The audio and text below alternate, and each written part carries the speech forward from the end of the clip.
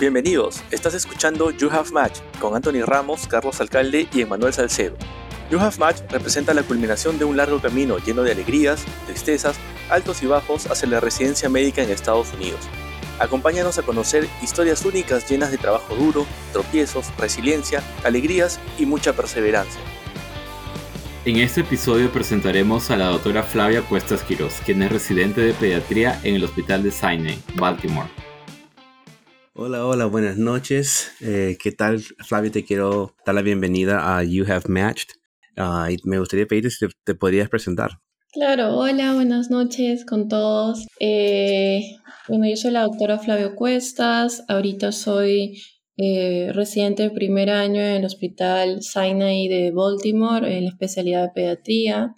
Un poco de mi background: yo estudié en la Universidad Peruana de Ciencias Aplicadas.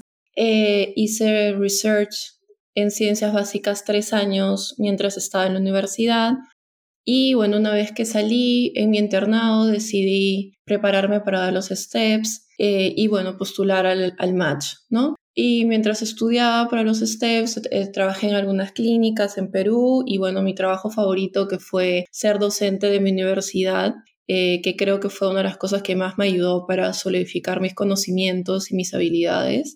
Y apliqué el año pasado, 2021, al MATS y ahora estoy aquí conversando con ustedes.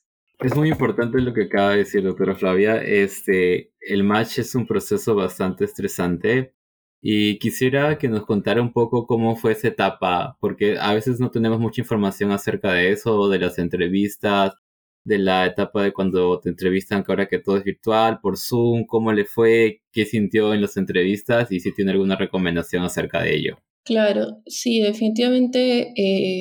Desde que empiezas a hacer tu aplicación de LERAS, es un poco estresante, ¿no? Porque si bien hay guías de lo que debes hacer, cada documento que haces tiene que ser personalizado para tus experiencias, las prácticas que has hecho, etcétera, ¿no? Entonces, definitivamente yo sí le dediqué bastante tiempo a la preparación de mis documentos para el ERAS, tanto el personal statement como el currículum, porque es tu carta de presentación, ¿no? Y una de las maneras que tenemos de decirles quiénes somos, ¿no? Porque una vez que ya tienes las notas de los steps, eso lo que hace es que pases los filtros para llegar a las entrevistas y luego ya empiezan a revisar mucho más a fondo tus documentos, ¿no? Para ver si desean darte una entrevista. Entonces, definitivamente, tomarse el tiempo, meses probablemente, para tener todo listo al nivel que ustedes quieran presentarlo, ¿no? Una vez que submites todo al ERAS, empezar a esperar, ¿no? Que te manden las entrevistas. Me acuerdo que antes de que me llegara mi primera entrevista, mi primera oferta de entrevista, estaba bastante nerviosa, diciendo: ya pasó un día, ya pasó 2 días, ¿qué pasa si no me llegan, no? Interviews, pero siempre llegan. Entonces, tener un poco de calma, paciencia, también evitar de repente buscar compararse, ¿no? Porque a algunas personas les llegan antes las entrevistas que a otras y eso te puede aumentar el estrés, que definitivamente no ayuda. Y una vez que me llegaron a las interviews, nos empezamos a preparar, yo y mi esposo, que también está en el mismo proceso que yo, ¿no? Y lo que hice fue crear un documento buscando, ¿no? Hay diferentes recursos en internet, hay videos en YouTube de cómo prepararse para entrevistas del match, etcétera. Y creo como un Word de cuáles son las preguntas más comunes. Y yo ponía, ¿no? Por ejemplo, una pregunta: ¿cómo te presentarías? Y respondía la pregunta, ¿no? Y así creo un Word más o menos largo con las preguntas más comunes, para tener más o menos respuestas a la mano, ¿no? Hay cosas que les deje saber a los entrevistadores quién soy yo de verdad, porque esa es al final la misión de una entrevista, ¿no? Darte a conocer. Y también, definitivamente, al practiqué con mi esposo, sobre todo. Pueden practicar con amigos, hay grupos también para practicar online. Te da más seguridad, más confianza, ¿no? Y eso ayuda bastante cuando ya llegas a la entrevista. Y en las entrevistas, en realidad, fue más sencillo de lo que esperé, porque había practicado también, pero porque, en mi especialidad en pediatría, la mayoría de personas son súper amables, inclusive hacíamos juegos, ¿no? para conocernos mejor. Por ahí hubo una entrevista que no me gustó mucho el formato, pero aún así es bastante manejable, ¿no? Entonces definitivamente busquen cosas que aumenten su confianza para que el día de la entrevista estén tranquilos y puedan ser ustedes mismos. Gracias, Flavia. Ya que lo mencionas, tengo que mandar un saludo rapidito a hermano Luis. Luis, en caso que escuches el podcast, saludos, hermano. Ya pronto tendremos al doctor Luis Sánchez también con nosotros, que postuló a la especialidad de medicina interna. Yo lo que quería preguntarle, doctora, era, usted acaba de mencionar acerca de su experiencia con las entrevistas y la preparación de los documentos.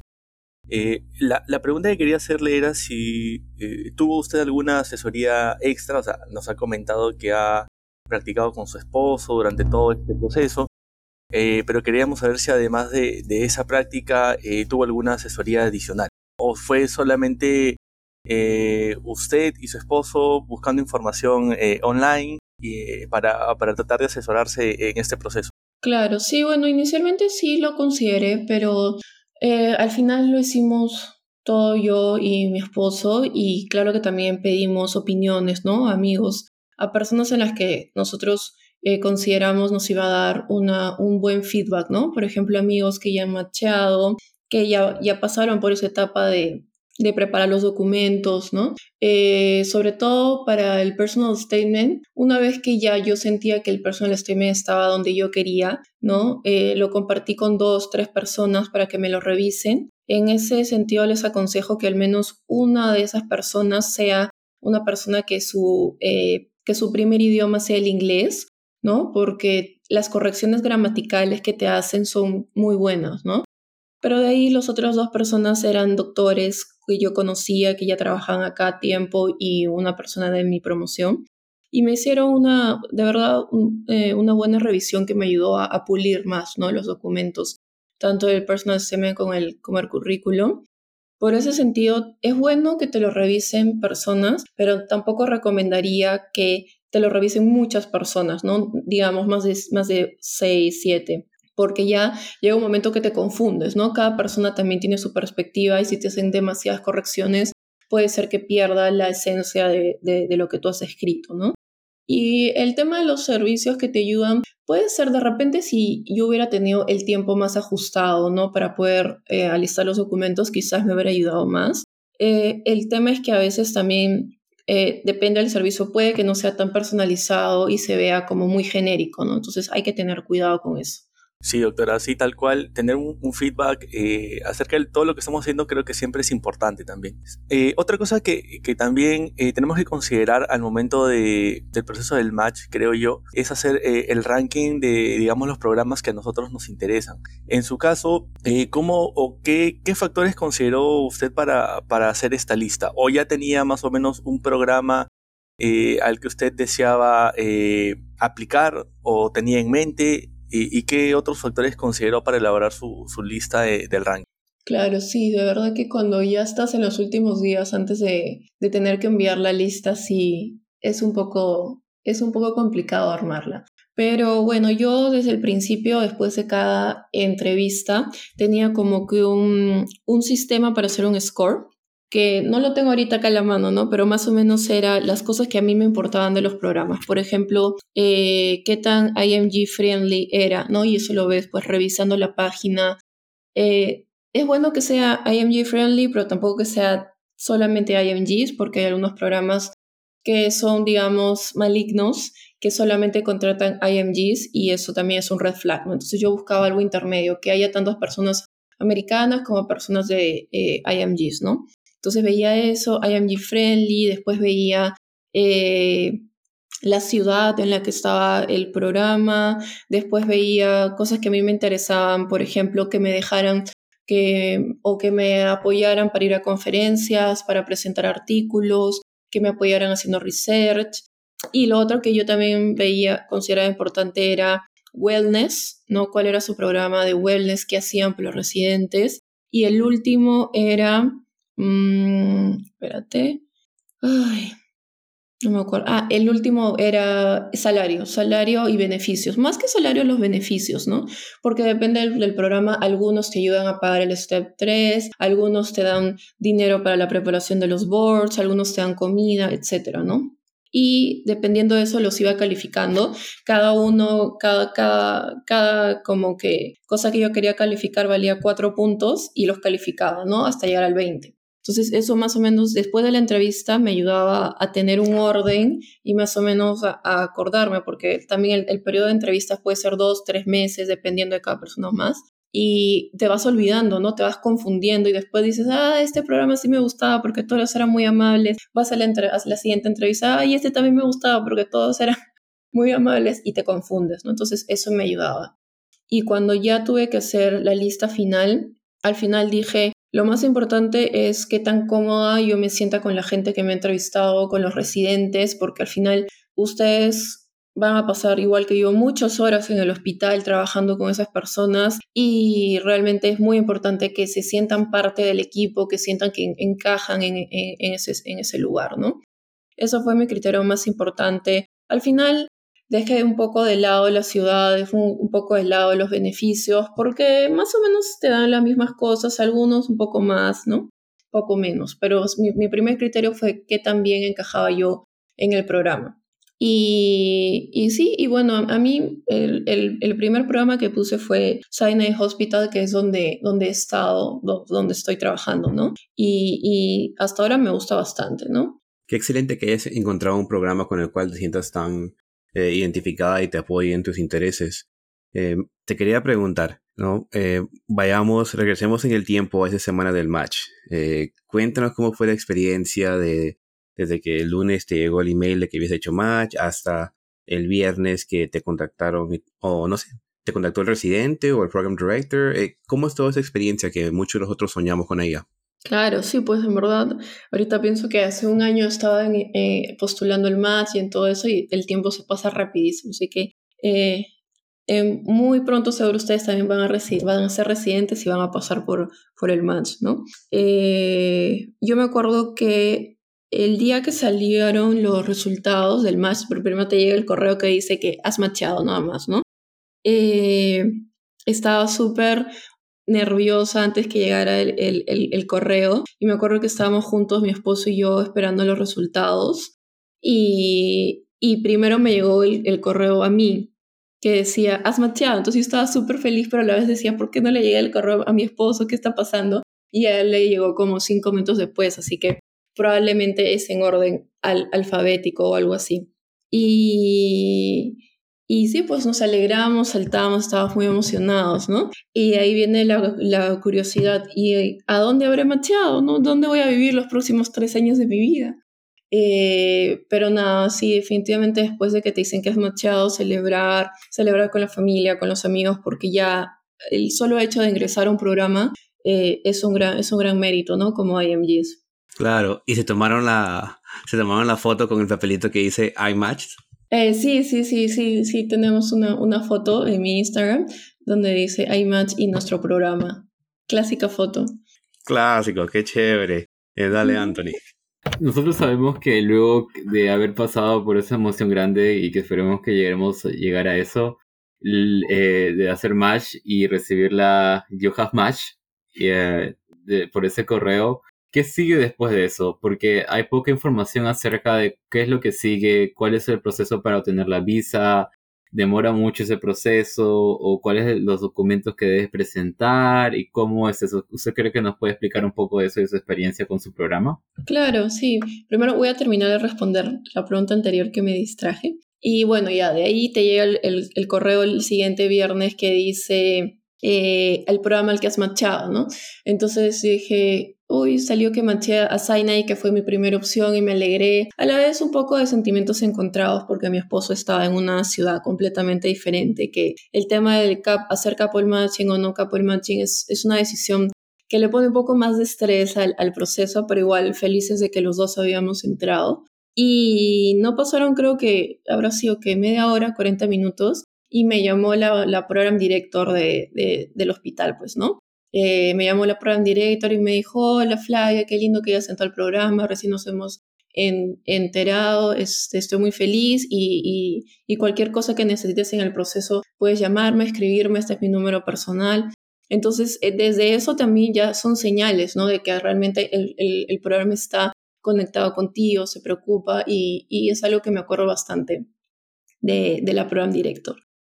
Y después de eso, una vez que matchen, mi consejo es celebren, relájense por lo menos una semana porque todo el tiempo, ¿no? Hasta que uno sabe que matchado estás en estrés, estás pensando voy a entrar, no voy a entrar, ¿qué hago si no entro? Entonces relájense, salgan, paseen con sus amigos, si pueden darse un tiempo para un viaje, viajen, etc. Porque una vez que pasa esa semana o 2 semanas hasta que puedes empezar a trabajar en los documentos, otra vez tienes que estresarte. Entonces, de verdad, diviértanse, hagan todas las cosas que querían hacer para celebrar. Y una vez porque el programa, cuando ya sabe que tú has matchado a ese programa, porque los programas tampoco saben, ¿no? Quiénes van a ingresar, ya empiezan a preparar los contratos, ¿no? Los administradores del programa, etcétera, empiezan a preparar los contratos. Una vez que tienen los contratos listos, te van a mandar tu contrato y ya tú puedes ir avanzando los documentos, ¿no? Que incluye la visa, el DS 2019, que es un documento que te permite ingresar al país como un trabajo, ¿no? Y sí, yo les recomendaría que una vez que se diviertan y todo eso, hay que estar al tanto con los papeles, no hay que distraerse. Y algo que nos ayudó bastante al grupo que matchamos este año fue que creamos un grupo de WhatsApp en el que tratamos de poner a todas las personas de Perú que habían matchado, tampoco eran tantos, ¿no? Para que podamos darnos ayuda al momento de hacer los papeles, ¿no? Siempre hay dudas de cómo llenar los documentos y más o menos ir viendo cómo íbamos avanzando como grupo, ¿no?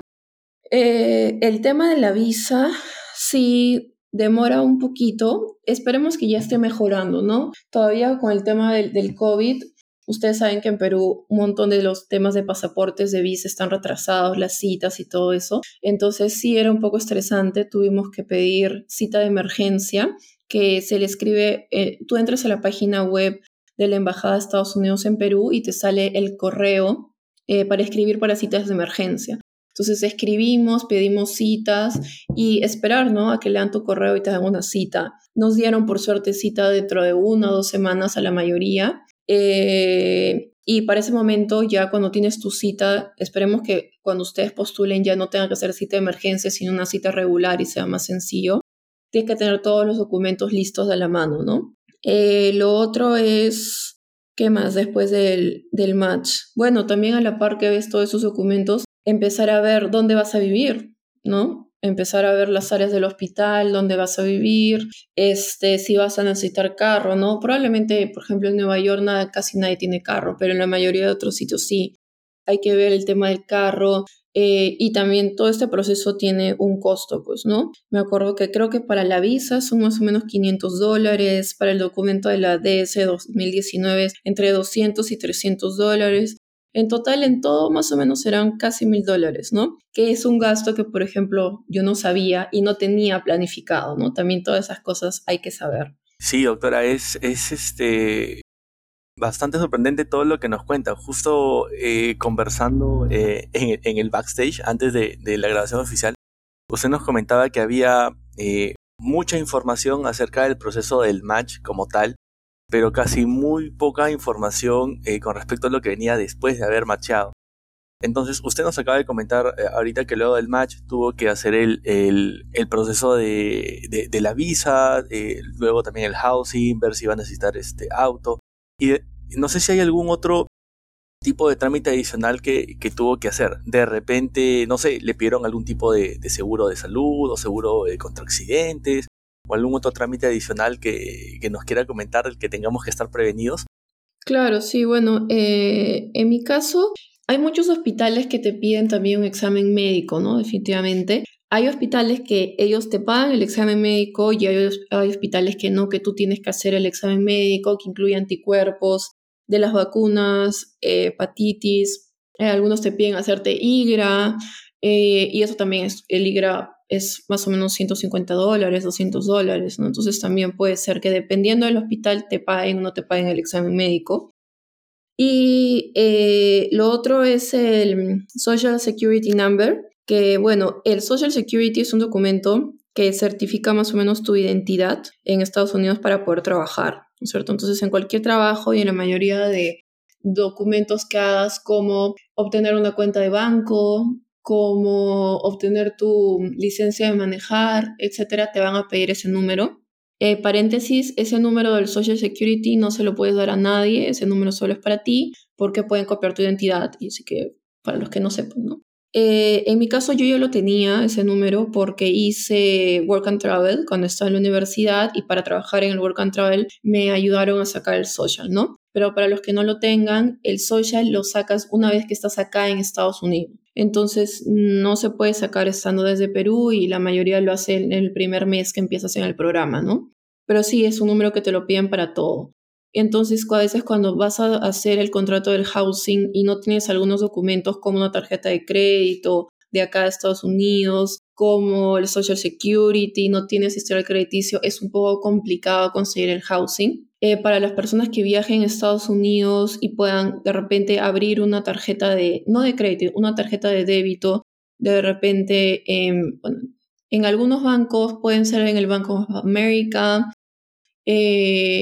y puedan dejar abierta esa cuenta y poner unos $1,000, $1,500 o la cantidad que puedan. Eso es bueno porque ya van a ir creando como un background de que, bueno, tienen una cuenta, ya han tenido ese dinero y no lo han necesitado, ¿no? Y también con eso les van a dar la tarjeta de crédito más rápido una vez que empiecen a trabajar en el hospital. Entonces sí, definitivamente son importantes esas cosas. Otra cosa para el housing, los que vienen de IMGs, como no tenemos todos esos documentos, la mayoría de housings te piden no un depósito, sino 2 depósitos, o a veces pagar 3 meses por adelantado, ¿no? Que puede ser entre $2,000 a $4,000 inclusive que tienes que pagar. Entonces, sí, hay que juntar dinero para todos esos meses del post-match. Gracias Flavia por contarnos esos detalles. Muchos de nosotros no estamos enterados de sus gastos, pero es bueno tenerlos en cuenta. ¿Qué tal en lo académico? ¿El programa te dio alguna asignación a cumplir o cuando llegaste tuviste que hacer algo académico antes de comenzar?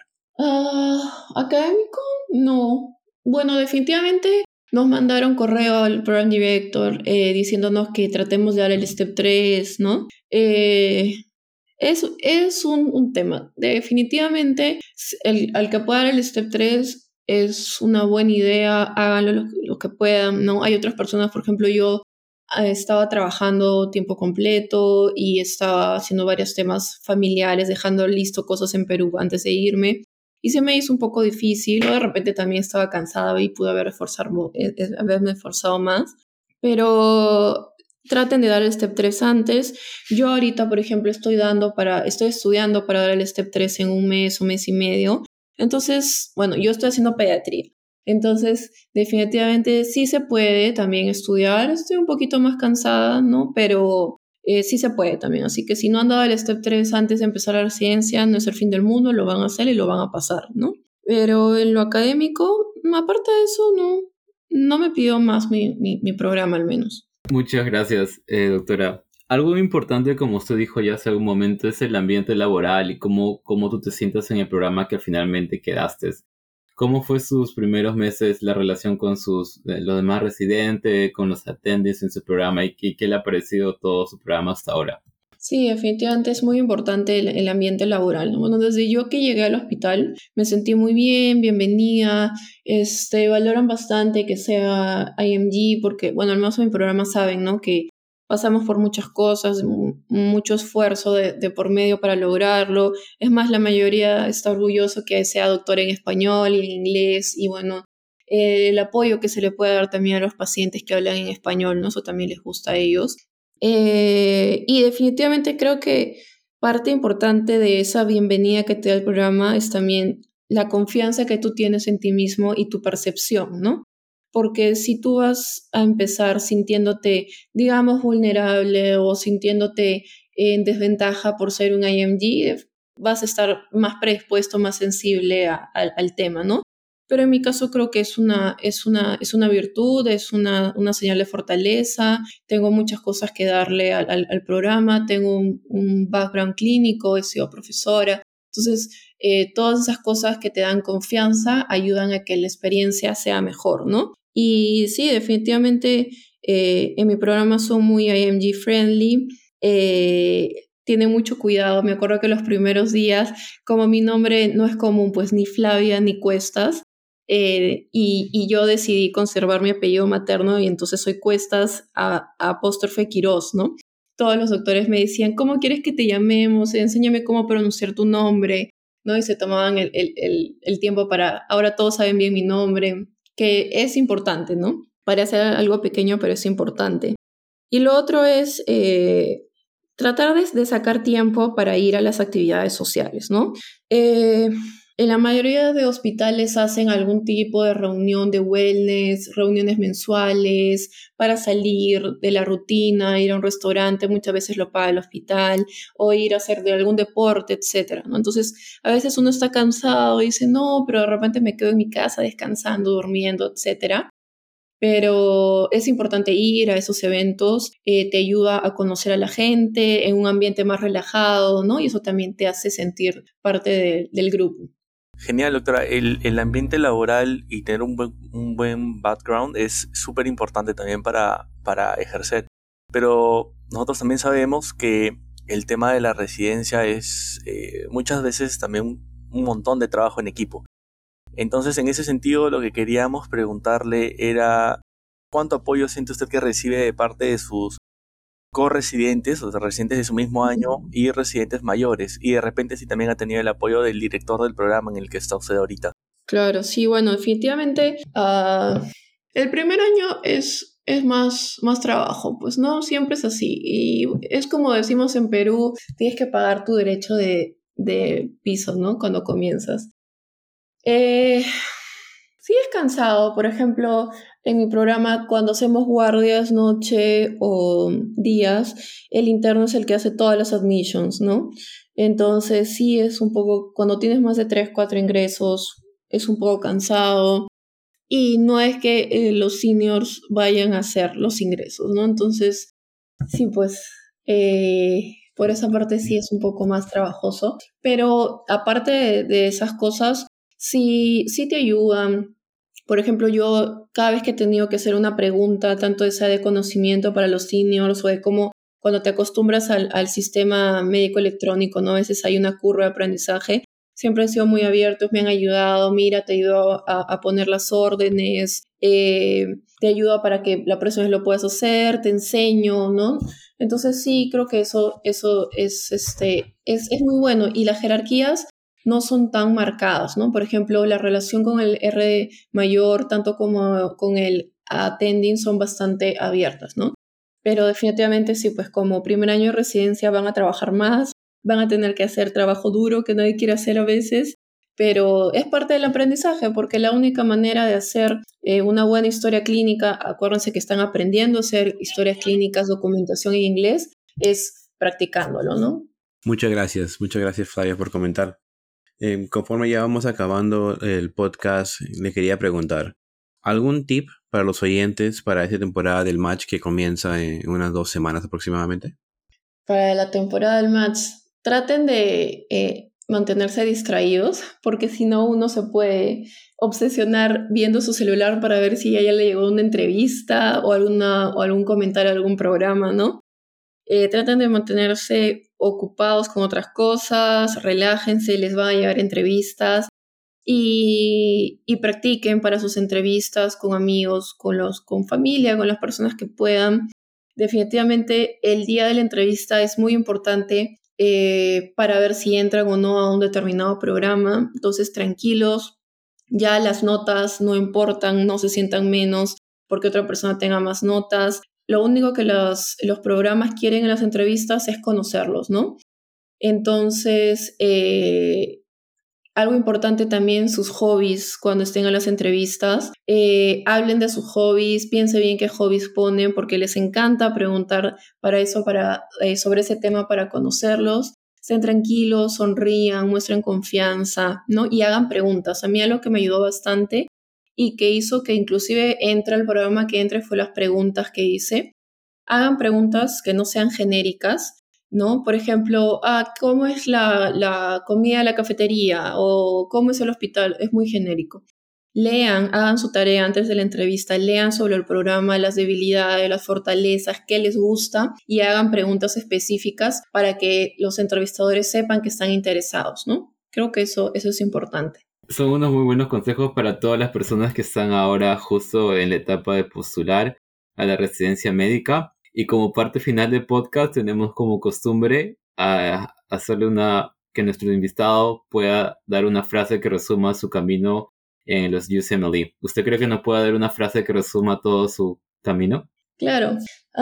Una frase que me gusta bastante a mí es, si puedes soñarlo, la mayoría de veces puedes lograrlo. Entonces, y bueno, para los que son católicos, yo creo que los obstáculos que hay en el camino, Dios nunca te da o te pone más dificultades de las que tú puedas luchar. Entonces, siempre, si han podido soñarlo, pueden lograrlo, chicos.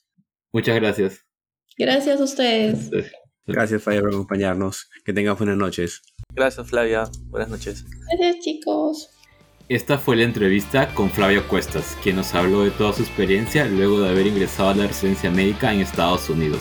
Recuerden suscribirse a You Have Match, el podcast de Anthony Ramos, Carlos Alcalde y Emanuel Salcedo, en las plataformas de Apple, Spotify y Google Podcasts. Al igual, suscríbanse al Instagram y Twitter. Recuerden, si puedes soñarlo, puedes lograrlo.